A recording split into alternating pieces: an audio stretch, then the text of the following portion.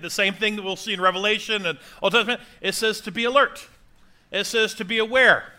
And so we're not going to answer those questions for you other than to say we have to be alert and be aware that this is something very significant happening.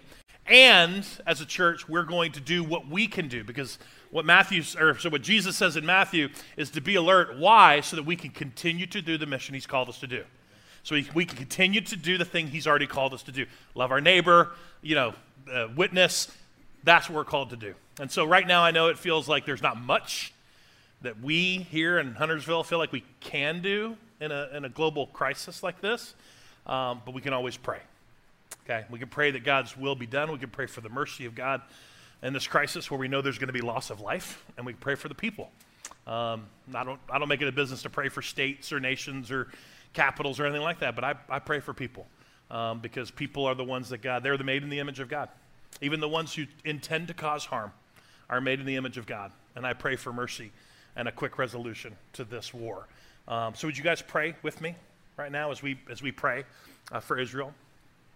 Father God, I am thankful for this church and thankful for this group of believers that's joining in prayer right now for people that we don't know, that are across the world, that are experiencing incredible loss, from soldiers to innocent men, women, and children, to injuries, to fear, panicking and in shelters. I can't truly imagine that life. And yet, God, we understand that with the declaration of war, there's more to come. We understand that there's people who want to cause harm. There's people who are going to defend at all costs. And yet, God, we know that at the end of the day, there's going to be casualties. And so we're praying that this would be, however you and your Holy Spirit can do it, a quickening of people's hearts back to you. That they would recognize you in the midst of this, that they would see you, that God's people there and through the church abroad can pray and intercede where we can, and that people will see you as we bear your witness. And God, I definitely pray for those who have already lost lives, for those who have continued to fight and were preparing to fight, that God, again, your mercy would be swift to bring some resolution to this war. And God, I know it feels like it's the least we can do to pray, but God, we know that there's power in prayer. So may we continue to pray for those in harm's way. In your name, Jesus, amen. Thank you guys so much for praying with me on that today. Don't forget to ask questions. That's just another part of the culture of our church. So you can email those, text us those. If you have questions about some of the things we just talked about, feel free to ask those. I can bounce them off Dan in his class. Dan is like a wealth of information. He's not a master or expert. We didn't call him Yoda or anything like that, but he has done a great deal of study towards the end times, which is why he teaches this class. And so we'd be glad to answer if you do have questions about that. We'd be glad to walk with you through that. If it's just about the sermon or, again, whatever it is you're dealing with, that's the goal of the questions and answers. We want to be able to walk with you as you ask those questions.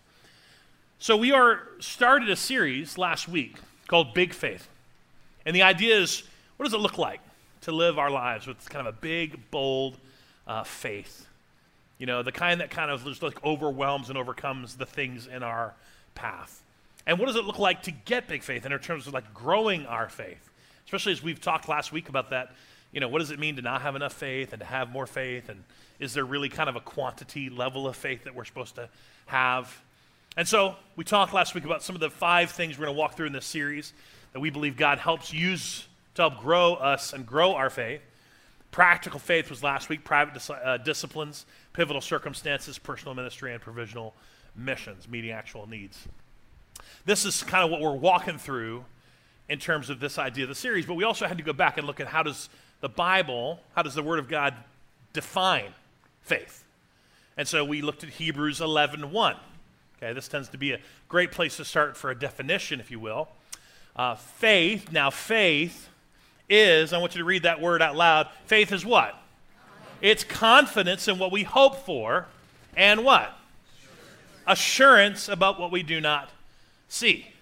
Faith is not actually defined in a way of measurement as much as it's defined by an outcome. It's defined by us believing and trusting in God, and what comes from that is confidence, is assurance, and that's how faith is kind of measured, so to speak. I would probably use the word measure in this next phrase because measure is kind of how we tend to view it, but the measurement or size of faith actually is irrelevant. But the object of the faith is everything. And this is why Jesus gave the example of the mustard seed. It wasn't because he wanted us to focus on measure. He was like, look, the faith the size of a mustard seed can move a mountain. He was saying all of this to help us understand that the object, what we're actually trusting in, is what matters. Everything. So it's not this idea of like some sort of, am I a 101 level faith? Am I a 201 level faith? Like that's not how the Bible describes it. Object of faith is everything. And so I said last week, as we were walking through this, that when we have practical faith that we put in practice, that our faith in action and practice intersects with God's faithfulness. And this is when we see our faith grow. What does it mean for our faith to grow? It means we grow in confidence and assurance. We grow more and more and more confident in what we hope for and what we believe. We grow more and more and more of assurance in what we cannot see yet, in what's unclear, or maybe what's in front of us that we can see looks so contrary to what we believe is in the Word of God that we have to look through that or past that, and we can't see what God wants us to see. We are assured in Him because of the object of our faith. So today we're going to press forward into what we call private disciplines. The reason we call it private disciplines is spiritual disciplines is the actual terminology, but we mean private because we want to say personal. Okay? Disciplines in and of themselves, spiritual disciplines, are a personal responsibility. It is up to you and you alone to be disciplined and to work through the spiritual disciplines that God gives us. And so that's what we mean by private. Most disciplines, there's a lot of disciplines that you would see on display, but most of the disciplines are kind of just between you and God. They're not something we would recognize. They're not something necessarily that I would be able to look at you and guess that you are engaging in that discipline because it's a private and personal discipline. This is Douglas Rumford. He's written a few books on this. Spiritual discipline, I love his definition, is developing soul reflexes so that we know how to live.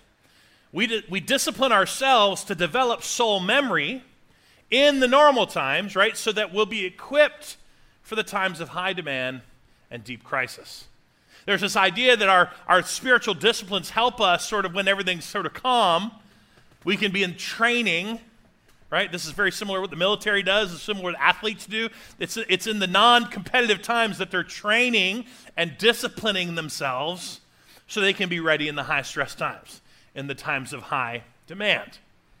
So what are the spiritual disciplines? Well, take your guess. There's no concisive list. There's no necessarily, you won't Google this and find one completely comprehensive list, so to speak, that everybody agrees on. But there's a lot of similarities in those things. Dallas Willard has I love his, the way he categorizes them as disciplines of abstinence, which means we're withholding or disciplining ourselves this way. There's disciplines of engagement, right? If you look at Robert Foster, he's written a few books as well. He actually breaks them into the three things. He calls them internal disciplines, some are external disciplines, and some are corporate disciplines, right? Great example would be worship.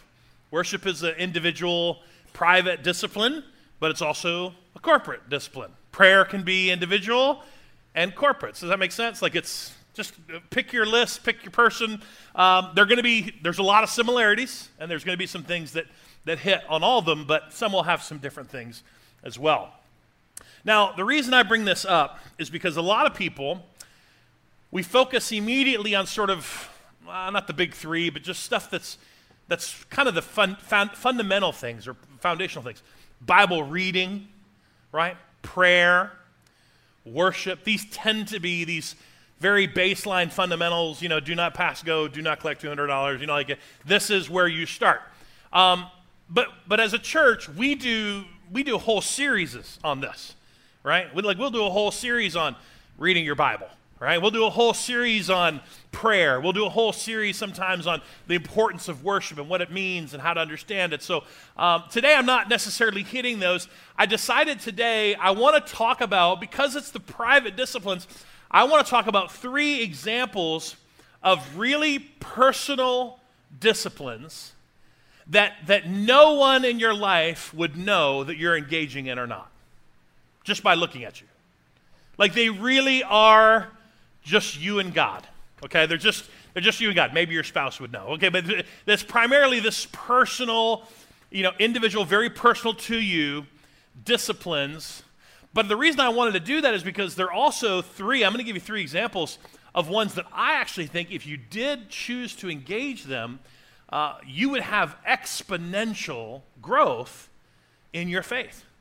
Like, the results of which would be huge in terms of boosting in the way you could feel God's movement and in your life. And so I just was like, okay, God, kind of, walk me through this. So I believe God gave me 3 to focus on today. There's a list of many.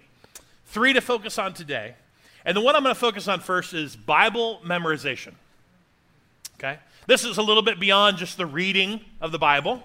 It's a little bit beyond the study. Get your Cliff Notes out or your study notes out or, your life application Bible. These are all good. Maybe you go deep into the hermeneutics and things like that. That's fine. Bible study, because that's definitely a discipline. This is the actual sort of taking in and keeping the Word of God in you. This is, again, the idea of a soul reflex so that you can recall Scripture. That's what Bible memorization actually is. Matter of fact, I love this. This is a great quote. This is, again, from Dallas Willard. Bible memorization is absolutely fundamental to spiritual formation. If I had to choose between all the disciplines of spiritual life, I would choose Bible memorization. That's huge. Why? Because it is fundamental. It is a fundamental way of filling our minds with what it needs most. It's a fundamental way of filling and us retaining what our minds need the most in terms of helping us change the way we think, in terms of helping us with transformation. That's how important Bible memorization is. Now, I was fortunate as a kid. I grew up with a kind of a heavy emphasis on this. Similar to what we do in Kid Street, we had Bible verses that we would memorize in Sunday school. Kid Street, our church has theme verses for the month, and our children kind of repeat them with the goal for them to memorize those verses. But every program I was in as a kid had something to do with Bible verses. Bible drills, Awana. You guys remember Awana? Anybody know Awana's like, it probably wasn't for the right motivation. It was just to get candy or some prize, right? But and to get my book checked, but that I still was memorizing verses, and I probably didn't realize until I was definitely an adult trying to memorize verses, not only how much easier it was when I was younger, right, but just how beneficial it was, just how truly beneficial it was to put all of this in there so that I can recall it later. Right now as an adult, it's a little bit harder, but it's not impossible to put verses and put Scripture to memory. Here's a few verses about that. This is in Psalm 119. I have hidden your word in my heart. Why? So that I might not sin against you. And it's funny because, again, going back to Scripture memory, for those who are paying attention sometimes in a sermon, you might see me sometimes fumble around a little bit with as if I can't read, sometimes with Scripture. But what's actually happening is sometimes what I've memorized and what I'm reading are so similar that my reflex will be what I memorized, right? But this one was really different in King James. It was, thy word have I hidden in mine heart that I might not sin against thee. Yeah, everybody knows. Yeah, there you go. Thee, right? But it was still what I put into memory. Here's a little bit later on in verse 105. Your word is a lamp unto my feet and a light unto my path. Notice how easily that came out because that's what I memorized, not necessarily what's written. It's the same thing, but I will oftentimes revert to what's already there because it's those things that you can recall. I may not be able to recall every single time that it's Psalm 119, but that verse has been locked in for many, many, many, many years. This is God to Joshua, to the people of Israel when they're getting ready to take the promised land. He tells them, study this book of instruction continually. Meditate on it day and night. Why? So you will be sure to obey everything written in it. You know, how are you going to obey it if you don't know what it is? How are you going to obey it if you can't remember what it is and you constantly have to go back and look for it? Only then will you prosper and succeed in all you do. This again goes back to the continual promises of God to his people that if you live life my way, if you do the things I told you to do, if you obey, you're going to be successful. You're going to live a prosperous and joyous life. And they just constantly kept not doing that. And they kept trying to choose to do life their way. And then they would come back, and then they had to be, judged and cursed and so on and so on. And then somebody would come along and be like, let's read the Bible again. Oh, what a great idea, And then they'd start doing what the Bible says, and it's just on and on it goes. Bible memorization. Now, if you're anything like me, a good majority of you in the room, okay, you can recall a great number of things from your childhood. Most of that is 80s and 90s song lyrics, right? Yeah, and 70s, okay, I'll throw that in there, 70s, 80s, and 90s song lyrics.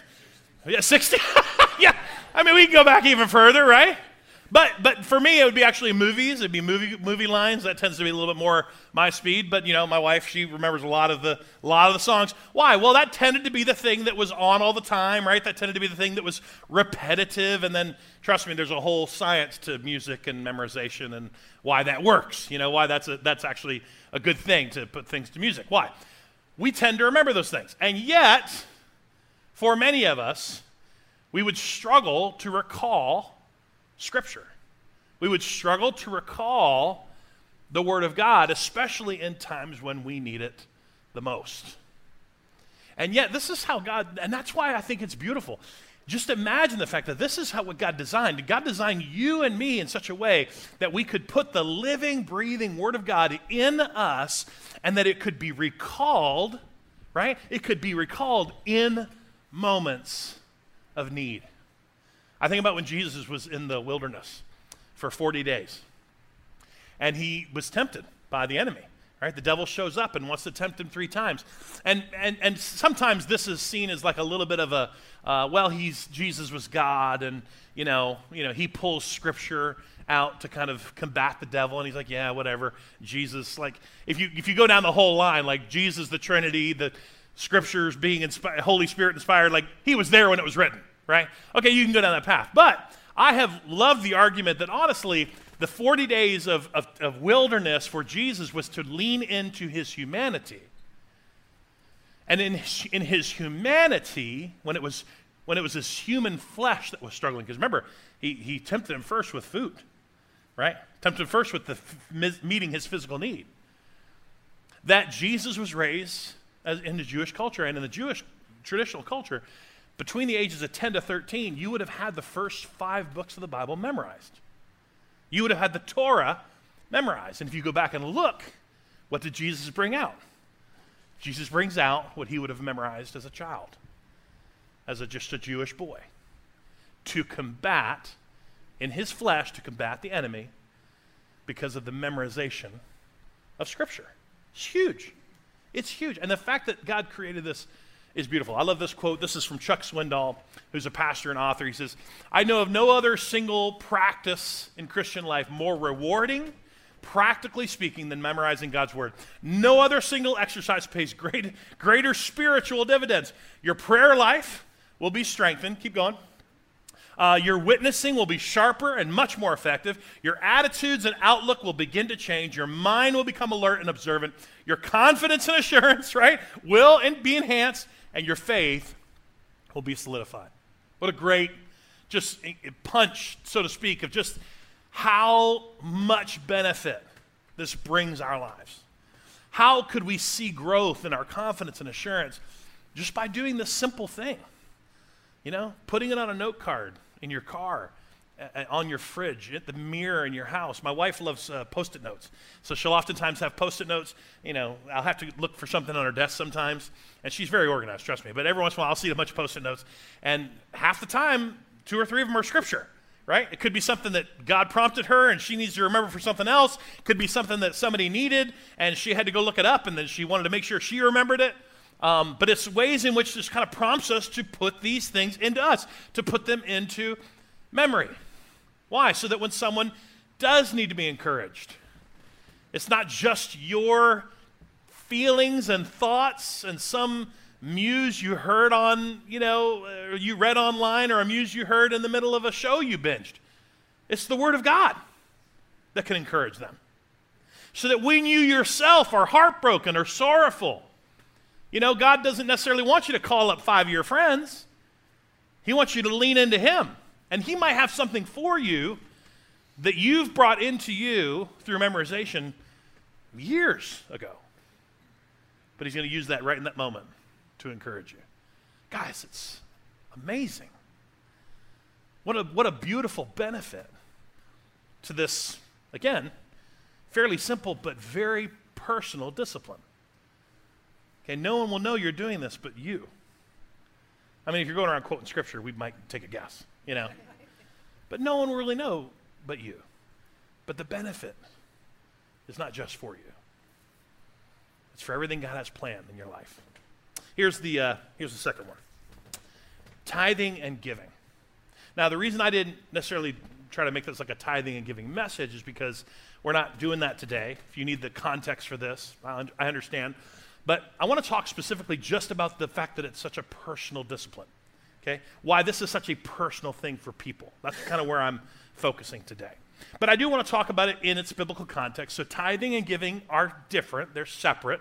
Tithing is a tenth, and it has a lot to do with foundational giving history for God's people with a tenth of their resources. And I mean, there's lots of things with first fruits and things like that they did with grains and animals and things like that.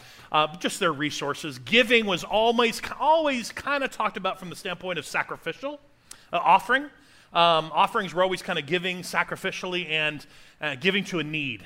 Okay, so that's kind of how they delineate those two things. So here's an example of when God's people were being judged. Again, not necessarily doing things the right way, not doing things the way God wanted them to do it, and they were in the middle of judging and cursing. But here's how He talked about at one time giving and tithing. He said, this is God through the prophet Malachi. Should people cheat God? Yet you have cheated me. But you ask, what do you mean? When did we ever cheat you, God? Well, you have cheated me of your tithes and offerings due to me. You are under a curse, for the whole nation has been cheating me. Bring all the tithes into the storehouse so there will be enough food in my temple. If you do what I've told you to do, says the Lord of Heaven's armies, I will open up the windows of heaven for you. I will pour out a blessing so great you won't have enough room to take it in. Try it. Put me to the test. This is one of the few commands that we're ever given. The permission to test God in is with money. Your crops will be abundant, for I will guard them from insects and disease. Your grapes will not fall from the vine because they're ripe, says the Lord of Heaven's armies. He goes on to say, you and then all the nations will call you blessed, for your land's going to be such a delight, says the Lord. And I think this is one of those things where we got to understand, again, the encouragement that comes from understanding where He says, test me. Test me in this. It doesn't take more than a step for me to meet you in that step, is what He's basically saying. He says, try it, and you will recognize God's faithfulness. You will see something. Here's where, because some people think, well, it's just Old Testament, blah, blah, blah. Jesus talked quite a bit about this concept of giving and generosity and tithing. Oftentimes He did it within the context of a whole. He talked about it from the standpoint of God owning everything and everything you have giving back to Him. But here's one of the ways He talked about money. He says you cannot serve two masters. You're going to hate one and love the other. You're going to be devoted to one and despise the other. You cannot serve God and be enslaved to money. It's one of the reasons I like this translation. I love that phrasing. You cannot serve God and money. Serve God and be enslaved to money. Because some people think money is the problem. God created money. You know that? Because gold is in the earth. Did you guys know that He created money? Okay, good. All right, so God created all the things, that we have over the centuries traded for value. He created it. So it wasn't like God's against those things. But the reality is that he's saying you can be enslaved to those things, and that's the problem. It's where he goes on to say the money's the root of all evil, right? It's sort of this enslavement to things. Now, here's the problem. Most of the time when people talk about this, especially when it comes to a discipline, especially when it comes to practical faith and action, you get some really bad theology. Okay, you get some bad teaching, bad doctrine, bad theology. Theology meaning our view of God, our understanding of God through the lens of money. And I tell people sometimes it's kind of like it's painting God as sort of like a mafia, like organized crime where, he shows up at your house and he's like, wow, what a great house you have here. It'd be a shame if anything happened to it, give me a little bit off the top and I'll protect you. Does that make sense? Like, this is how people see God when there's bad teaching like this. Well, you're cheating God and you're doing this, so you need to give to my ministry. You need to give to me. Like, that's real. That comes out. The slave, you're enslaved to money. You got to treat that by giving me more than you could possibly afford. And we don't do that here, okay? We don't do that here. We want us to understand, how did he talk about it as a discipline? Why is it considered a discipline? Here's how Jesus talked about giving as well. Another thing that kind of creates some bad teaching. Give and you will receive. Your gift will be returned to you in full, pressed down, shaken together, make room for more, running over, poured into your lap. The amount you give will determine the amount you get back. Now, so many people use this just in terms of money. Jesus actually was talking about everything: forgiveness, love, mercy. Like, he was using this in terms of a fuller context, but money was included. Your resources were included, because you're never going to outgive God. You're never going to be more generous than God will be with you. But again, this sort of becomes the source of this weird tit-for-tat money blessing theology and doctrine that comes in. Well, if you give me, I'm going to give you my $10, right? And then God said, well, the preacher said, the evangelist said, the guy on TV said that he's going to bless me 30, 60, 100-fold. That's another verse they take out of context, by the way. 30, 60, 100-fold, and I'll get this money back. And that's not the way that works. Okay, it just isn't. Now, I can't go in the deep dive of the blessing of God, but I just want you to understand, from a discipline standpoint, this is some of the stuff that has come up. And it's also some of the reason that people get really tight, because they don't understand it.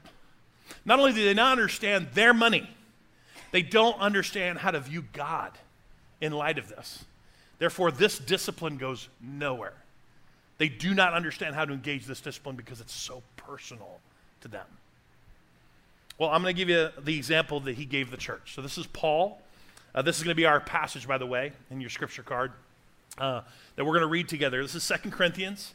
Paul's writing to the church, and he gives a very similar illustration that Jesus gives. Okay, Paul's always in line with even the illustrations and things that Jesus gives of how the church functions when it comes to this discipline of tithing and giving. Now, we're going to pick up in verse 6. Now, the context for this, by the way, I've skipped it, but he's collecting an offering for the church in Jerusalem. So this is not tithing. This is just an offering. This is just the church in these other areas giving to help meet needs in Jerusalem.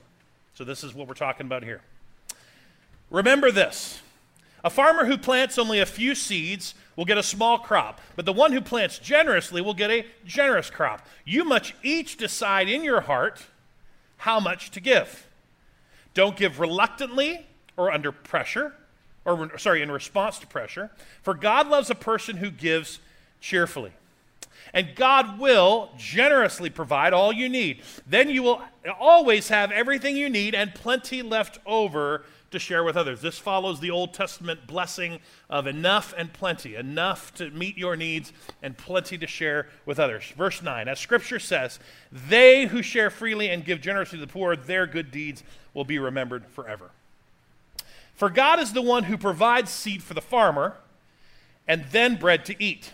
In the same way, he will provide and increase your resources and then produce a great harvest of generosity in you. Yes, you'll be enriched in every way so that you can always be generous. And when we take your gifts to those who need them, they will thank God. Right? We're going to take your giving to the church in Jerusalem, and they're going to thank God for it. Verse 12, two things come as a result of this ministry of giving. The needs of believers in Jerusalem will be met, and they will joyfully express their thankfulness to God. And as a result of this ministry, they will give glory to God for your generosity to them and to all believers will prove that you are obedient to the good news of Christ. You are obeying what God's called you to do. And they will pray for you with deep affection because of the overflowing grace that is given to you. And I love verse 15. It says, thank God for this gift too wonderful for words. And he's not talking about the gift of the money they're going to give him. Paul's talking about the gift of this discipline, the gift of this thing you created of sowing and reaping. Thank God for this gift of ministry, of the gifts of ministry that are going to be given. Like Paul's kind of painting all the things that are going to happen, and he's like, thank God for this. It's too wonderful for words the way God created this for you and for me to understand as a church. So here's what I want to give you. I want to give you a really simple way to see this. Simple because, again, this isn't that hard to teach and this isn't that hard to understand. It's just hard for us to surrender, right? It's hard to let these things, the seeds go, the fists that we have a hold of what's so personal to us. That's what's hard. You can make 1,000 reasons why this is the dumbest message Matt ever preached, right? Like you can think about that on the way home. I'm just telling you, I'm going to give you the easiest way to see this. Okay, why bad theology shows up, but where God wanted you to see this. It starts with understanding what seed is. He talks about seed because he created a system of sowing and reaping. It's not a system of trading seed. Everybody with me? It's not a system of give me 10 seeds and I'll give you 30, 60, or 100 seeds. That is not the system that God created. So we cannot view that from a context and lens of how giving and this discipline works. He gave us seed to sow and to experience a harvest, right? To experience fruit of it. Like, look, apples, blueberries. By the way, I had to blow these up because they're super tiny, right? Watermelon, you guys can recognize these, right? Seed for seed. That's not the system of giving and receiving and blessing. And that's not what was created by God. This is what was created by God. Matter of fact, the only way you get here is when you recognize, go back to verse 10, you recognize this. God is the one who provided the seed for the farmer and then the bread to eat, right? You have to get to a place to understand, well, the seed belongs to him and I get the bread, right? The seed belongs to him, but I get the fruit, right? The fruit is part of what I get to enjoy. Fruit is part of life. Fruit is part of what I get to experience. He gives us the seed. He gives the bread. He gives the increase, right, of the resources and produces a great harvest of generosity in you. What does that mean? Well, what happens is, the way it's supposed to work, go back to the picture, is we get the seed, and it only takes one seed, and there's about 7 to 10 seeds in an apple, okay? But one seed grows an apple tree with however many apples, right? One seed can grow that. Blueberries have 50 seeds in them. That's why they taste so weird. Blueberries have 50, super small. There are 50 seeds in blueberries. Watermelon, 200 to 800 seeds in watermelon. You know the most seeds? Pomegranates, 1,300 seeds. Okay? So the system he creates is he gives us the seed for the farmer to invest, to give back, and we get to enjoy, we get to experience the blessing of God, and through the blessing of God, he increases what we have to be more generous with. Everybody with me? Nod your head if you're, just entertain me, right? Like, this is how it works, okay? But I'm telling you, we are so addicted to seed. Okay, we're storing seed. We're holding so tight to seed. and we are missing what God has in store. This is why he says, man, you take a step here, you test me in this, you test me in this discipline, I'm going to show up. Don't hear $10 in the tip jar today is going to solve all your problems, okay? Don't hear that. This is a discipline, tithing and giving.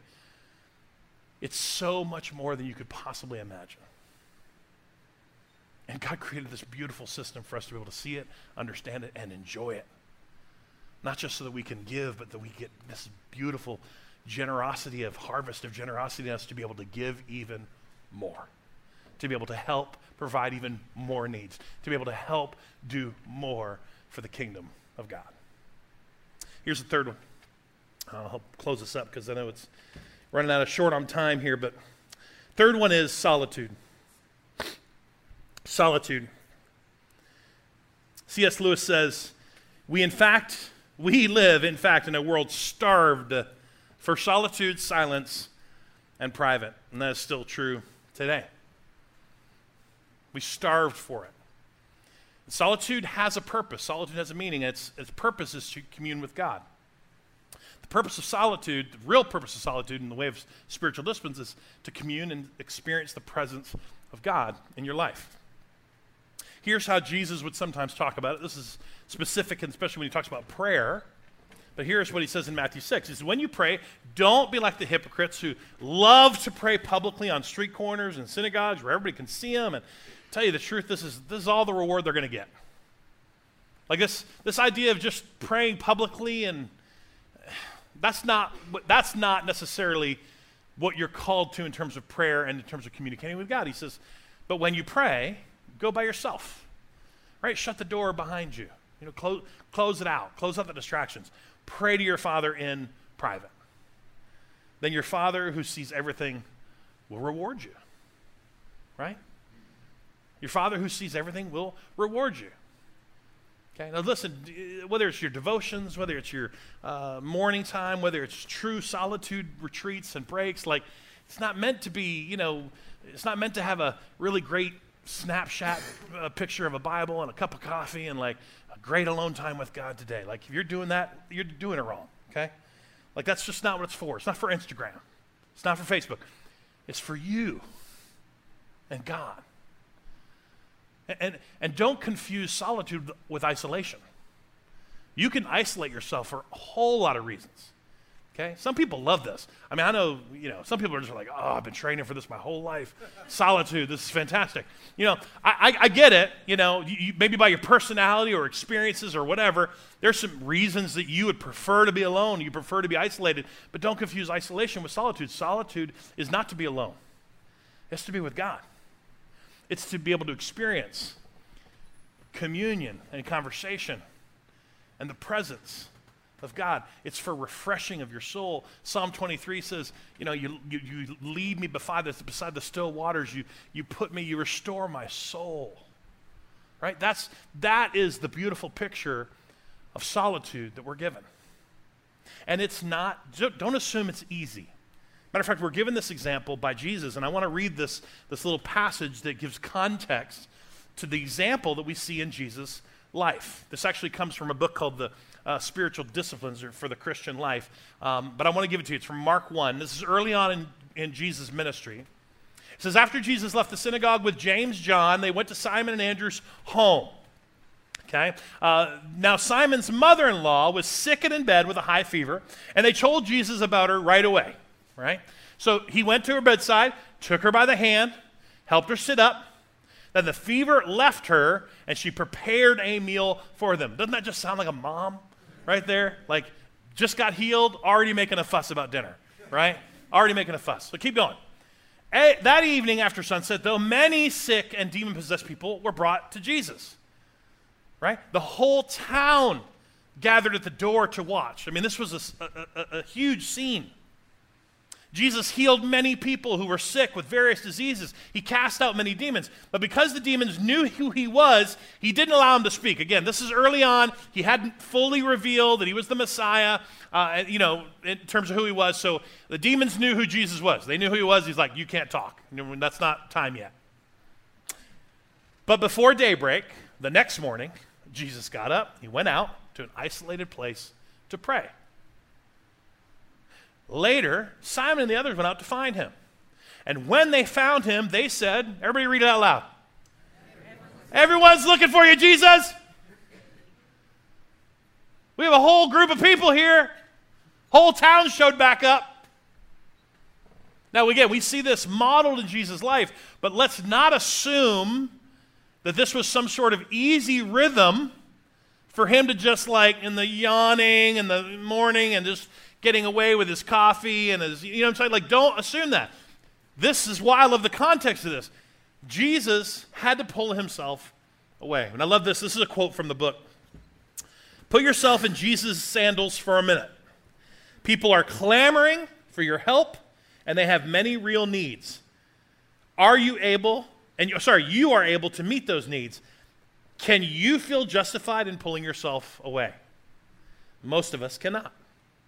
Jesus did.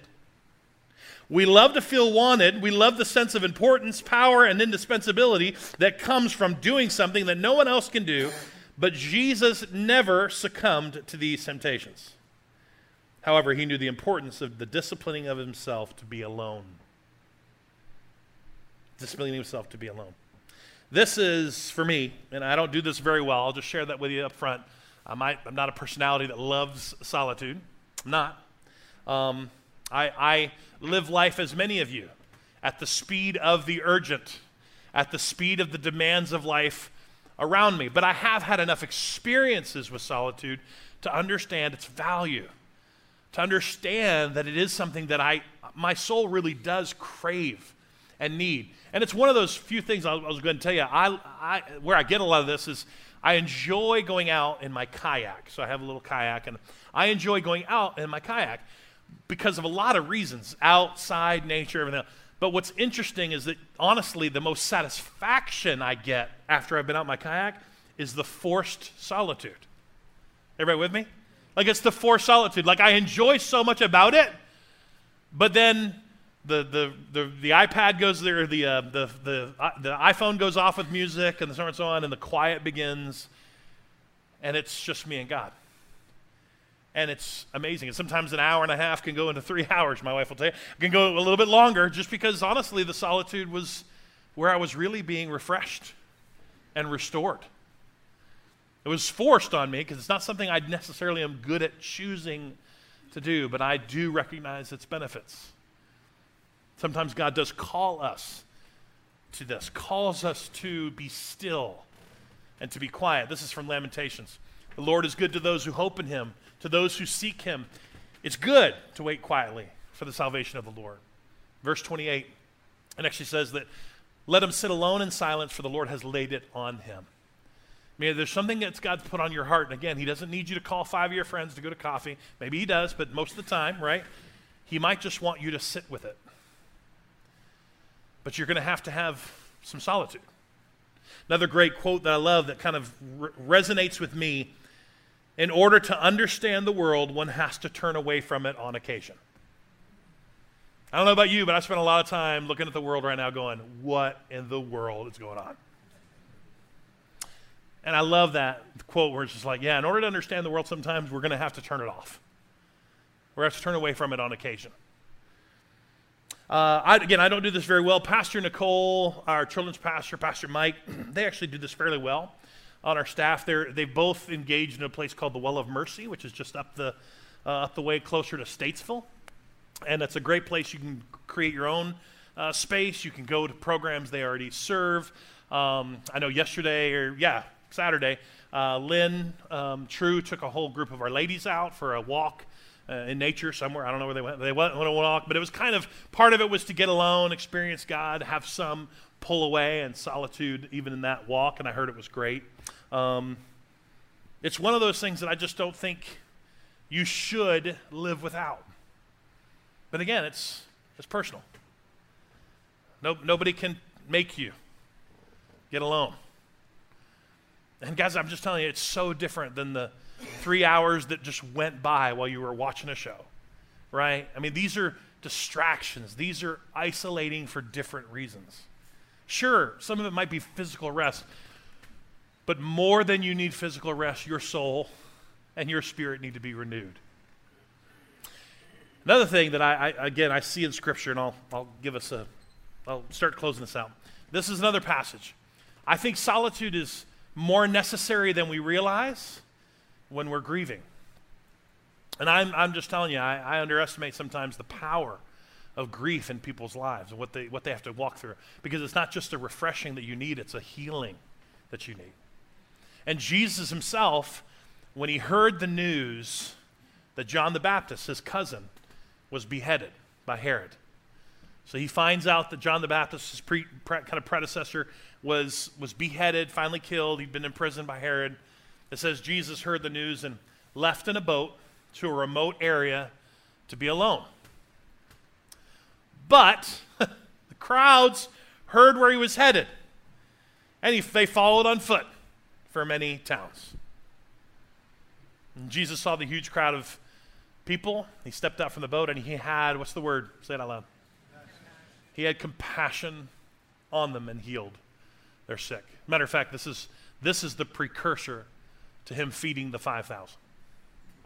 Right here. And I'm throwing it out there to you just to help you understand, like, the importance of solitude isn't just a good habit and discipline, but it's sometimes so needed that we don't even realize it. Again, even for healing or going through grief, you need these moments just with God, right? Alone, remote. Because I think about something like this, and I think, had Jesus not gotten away, how compassionate would he have been? Because I put myself in my shoes.